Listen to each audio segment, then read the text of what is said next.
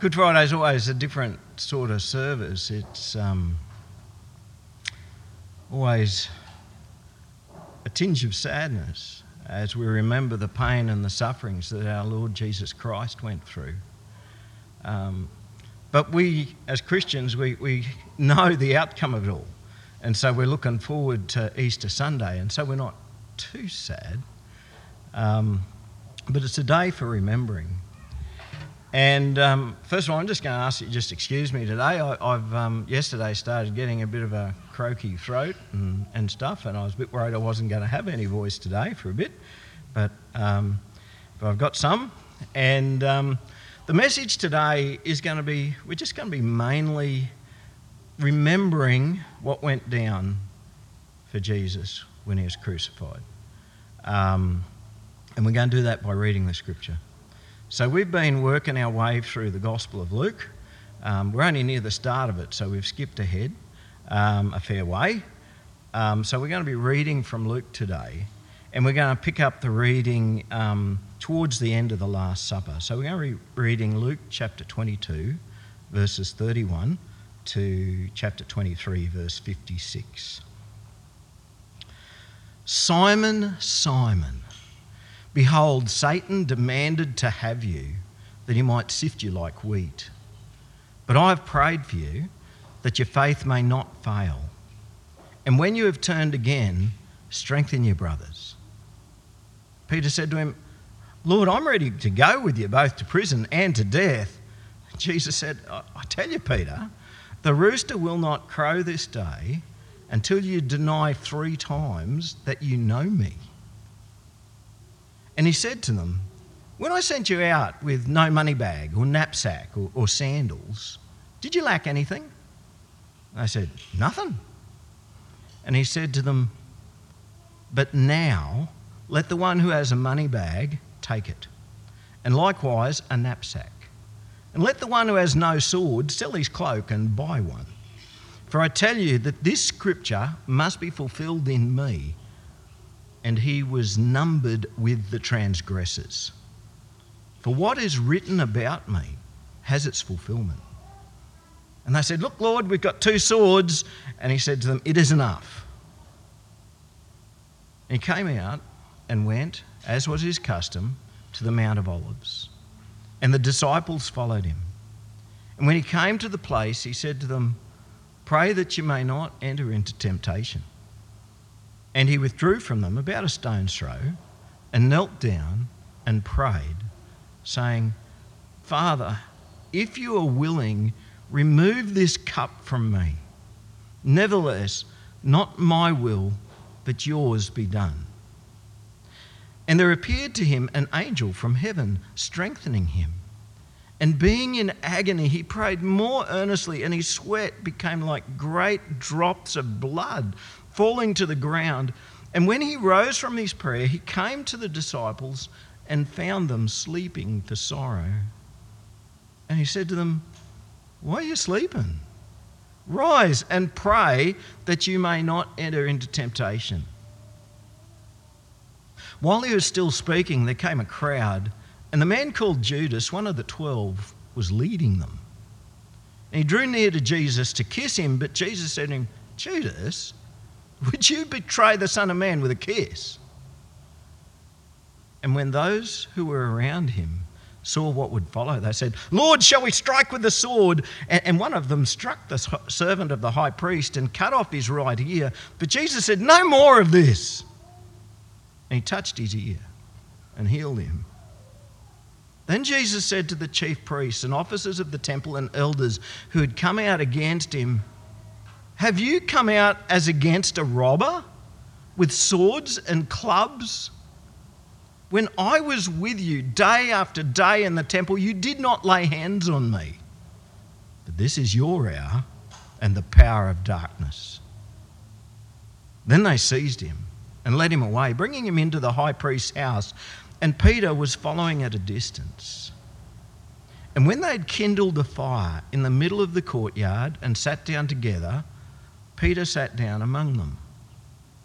Then a servant girl, seeing him as he sat in the light, and looking closely at him, said, this man also was with him. But he denied it, saying, Woman, I do not know him. And a little later, someone else saw him and said, You also are one of them. But Peter said, Man, I am not. And after an interval of about an hour, still another insisted, saying, Certainly this man also was with him, for he too is a Galilean. And Peter said, Man, I do not know what you're talking about. And immediately, while he was still speaking, the rooster crowed. And the Lord turned and looked at Peter. And Peter remembered the saying of the Lord, how he had said to him, Before the rooster crows today, you'll deny me 3 times. And he went out and wept bitterly. Now, the men who were holding Jesus in custody were mocking him as they beat him. They also blindfolded him and kept asking him, Prophesy who it is that struck you. And they said many other things against him, blaspheming him. When day came and the assembly of the elders of the people gathered together, both chief priests and scribes, and they led him away to their council, and they said, If you're the Christ, tell us. But he said to them, If I tell you, you will not believe. And if I ask you, you will not answer. But from now on, the Son of Man shall be seated at the right hand of the power of God. So they all said, Are you the Son of God then? And he said to them, You say I am. Then they said, What further testimony do we need? We have heard it ourselves from his own lips. Then the whole company of them arose and brought him before Pilate. And they began to accuse him, saying, We found this man misleading our nation and forbidding us to give tribute to Caesar, and saying that he himself is Christ, who is a king. And Pilate asked him, Are you the king of the Jews? And he answered him, You have said so. Then Pilate said to the chief priests and the crowds, I find no guilt in this man. But they were urgent, saying, He stirs up the people, teaching throughout all Judea, from Galilee even to this place. When Pilate heard this, he asked whether the man was a Galilean. And when he learned that he belonged to Herod's jurisdiction, he sent him over to Herod, who was himself in Jerusalem at the time. When Herod saw Jesus, he was very glad, for he had long desired to see him because he'd heard about him, and he was hoping to see some sign done by him. So he questioned him at some length, but he made no answer. The chief priests and the scribes stood by, vehemently accusing him, and Herod, with his soldiers, treated him with contempt and mocked him. Then, arraying him in splendid clothing, he sent him back to Pilate. And Herod and Pilate became friends with each other that very day, for before this they'd been at enmity with one another. Pilate then called together the chief priests and the rulers and the people and said to them, You brought me this man as one who is misleading the people. And after examining him before you, behold, I did not find this man guilty of any of your charges against him. Neither did Herod, for he sent him back to us. Look, nothing deserving death has been done by him. I will therefore punish and release him. But they all cried out together, Away with this man, and release to us Barabbas, a man who had been thrown into prison for insurrection started in the city and for murder. Pilate addressed them once more, desiring to release Jesus, but they kept shouting, Crucify! Crucify him! The third time he said to them, Why? What evil has this man done? I've found in him no guilt deserving death. I will therefore punish and release him. But they were urgent, demanding with loud cries that he should be crucified, and their voices prevailed. So Pilate decided that their demand should be granted. He released the man who had been thrown into prison for insurrection and murder, for whom they asked, but he delivered Jesus over to their will. And as they led him away, they seized one Simon of Cyrene who was coming in from the country and laid on him the cross to carry it behind Jesus. And there followed him a great multitude of the people and of women who were mourning and lamenting for him. But turning to them, Jesus said, "Daughters of Jerusalem, do not weep for me, but weep for yourselves and for your children. For behold, the days are coming when they will say, 'Blessed are the barren, and the wombs that never bore, and the breasts that never nursed.' Then they will begin to say to the mountains, 'Fall on us,' and to the hills, 'Cover us.' For if they do these things when the wood is green, what will happen when it's dry?" Two others, who were criminals, were led away to be put to death with him. And when they came to the place that is called the Skull, there they crucified him and the criminals, one on his right and one on his left. And Jesus said, "Father, forgive them, for they know not what they do." And they cast lots to divide his garments. And the people stood by watching, but the rulers scoffed at him. So he saved others, let him save himself, if he is the Christ of God, his chosen one. The soldiers also mocked him, coming up and offering him sour wine and saying, "If you are the King of the Jews, save yourself." There's also an inscription over him, "This is the King of the Jews." One of the criminals who were hanged railed at him, saying, "Are you not the Christ? Save yourself and us." But the other one rebuked him, saying, "Do you not fear God, since you are under the same sentence of condemnation? And we indeed justly, for we are receiving the due reward of our deeds. But this man, he's done nothing wrong." He said, "Jesus, remember me when you come into your kingdom." And he said to him, "Truly I say to you, today you will be with me in paradise."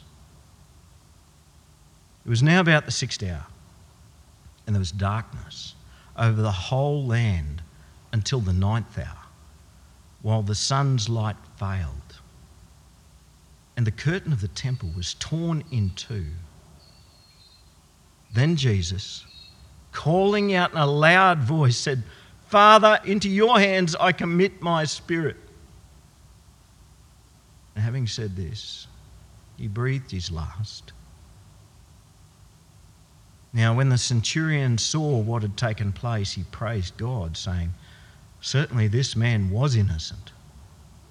And all the crowds that had assembled for this spectacle, when they saw what had taken place, returned home, beating their breasts. And all his acquaintances and the women who had followed him from Galilee stood at a distance, watching these things. Now there's a man named Joseph from the Jewish town of Arimathea. He was a member of the council, a good and righteous man who had not consented to their decision and action, and he was looking for the kingdom of God. This man went to Pilate and asked for the body of Jesus. Then he took it down and wrapped it in a linen shroud and laid him in a tomb cut in stone, when no one had ever yet been laid. It was the day of preparation, and the Sabbath was beginning. The women who had come with him from Galilee followed and saw the tomb and how the body was laid. Then they returned and prepared spices and ointments. On the Sabbath, they rested according to the commandment. Every time I read the whole story of the crucifixion, usually when we just think of the crucifixion, we think of the pain and the suffering. But when I read the whole of it in one hit, it's like it just comes through to me the humiliation, the mocking, and the taunts and the blasphemy that's hurled at Jesus. Crucifixion, though, it's a most horrible death. And even though Governor Pilate recognised that Jesus hadn't done anything that deserved this death, or any other punishment for that matter, to keep the crowds at bay, he still had Jesus flogged and crucified. He did, however, release Barabbas. They were wanting Barabbas to be released. Now, the reason that we're told why Barabbas was in prison was for insurrection and murder. And I don't know about you, but when I was in Sunday school, we'd always be told, about how this was a horrible, horrible man, and why would they ever choose him? Well, I'll tell you why they chose him. Because insurrection and murder, that was from Pilate's perspective. From the Jewish perspective, insurrection was a good thing.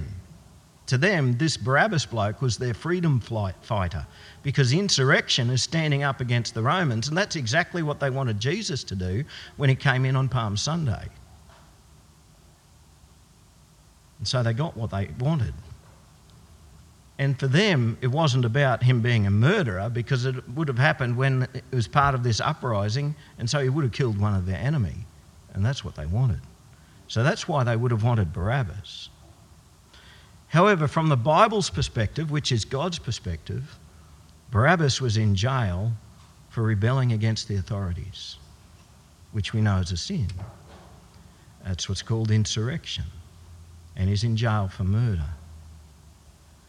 So essentially, the criminal gets released, and the world's most innocent man who has ever lived is crucified between two criminals. Now, Luke doesn't tell us what either of these two criminals did. I think in one of the other Gospels they might be called robbers.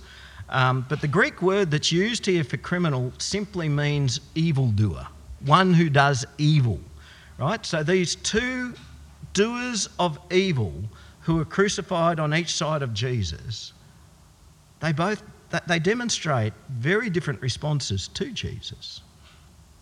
And the way that these two doers of evil respond to Jesus is typical to the polarised responses we get to Jesus today. One hurled insults at him, blasphemed him, railed against him, scoffed at him. The only interest that he had in Jesus was really self-interest. If you're the Son of God, get us out of here. But the other one rebuked that criminal for that. He says, "Do you not fear God? You're under the same death sentence. We both are, only we deserve it. Jesus doesn't. He didn't do anything wrong." Now, it is perplexing to me that even though he's nailed to a cross, and even though he's only got hours left to live, one of those criminals thinks the best use of his time is to hurl insults at Jesus, even though the other one recognises that Jesus is the only source of eternal hope. And even for us today, the most ardent atheist will lay on his deathbed and proudly scoff at Jesus and reject Jesus, even though he's only hours from death. Such prideful arrogance. But when I read about what happened on the cross with these two criminals, I think about what a wonderful encouragement this is. It is not too late to turn to Jesus. The repentant criminal confessed his sin. He said, "We deserve this punishment." And he turned his heart toward Jesus. "Jesus, remember me when you come into your kingdom." And Jesus said, "Truly, I say to you, today you'll be in paradise with me." Now, this sort of salvation is only possible because of what Jesus did on that first Good Friday. It's only possible because Jesus died on the cross for us. And so the death of Jesus brings us an immense hope. As Christians, we also will be in paradise with him. Do not say to yourself, "It's too late for me now."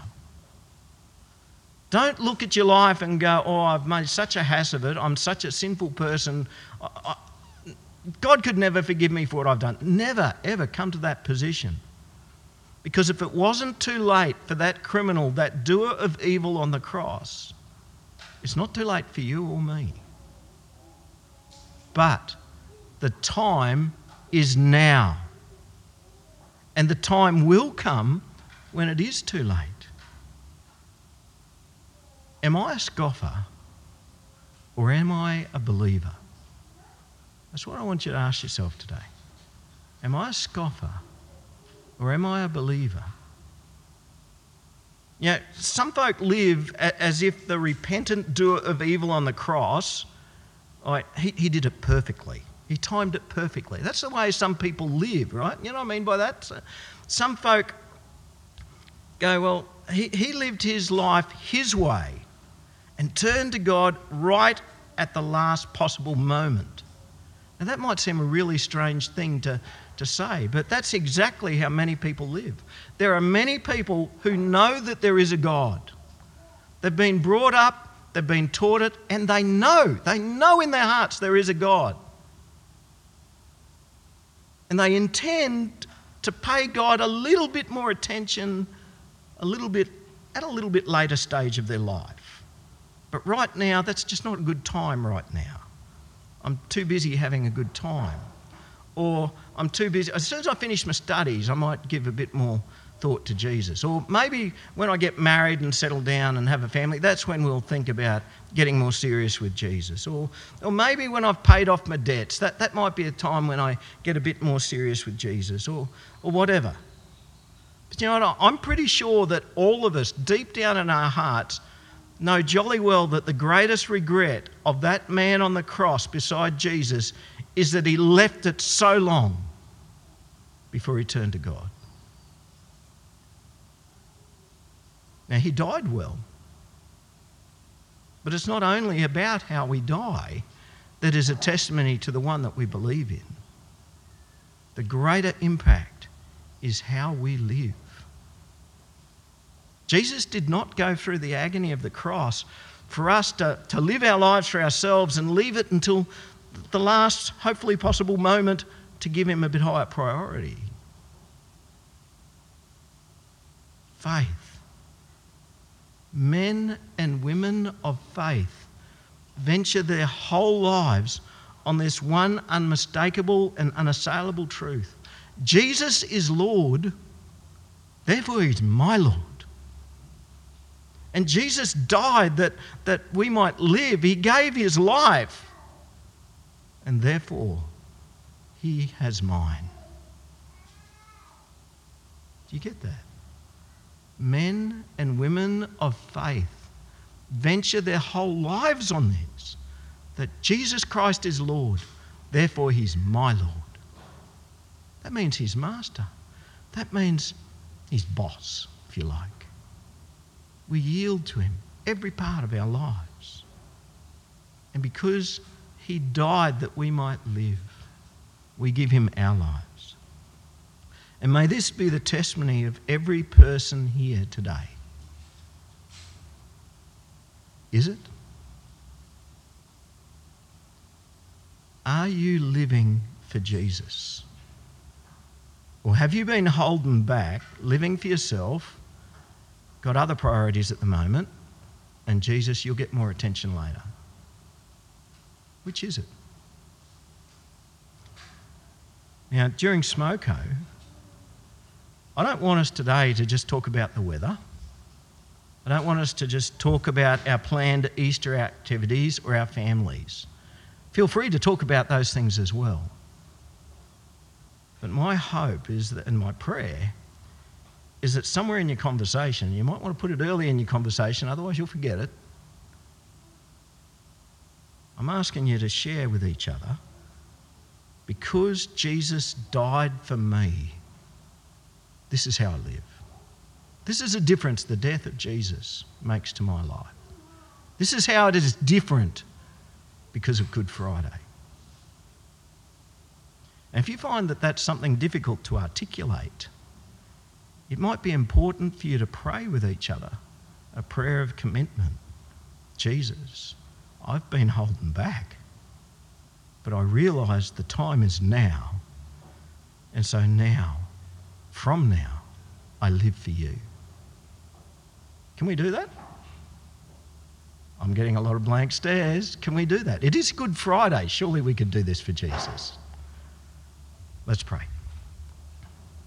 Lord, on this Good Friday, let us share openly and honestly with each other on issues of faith and life with you and for you.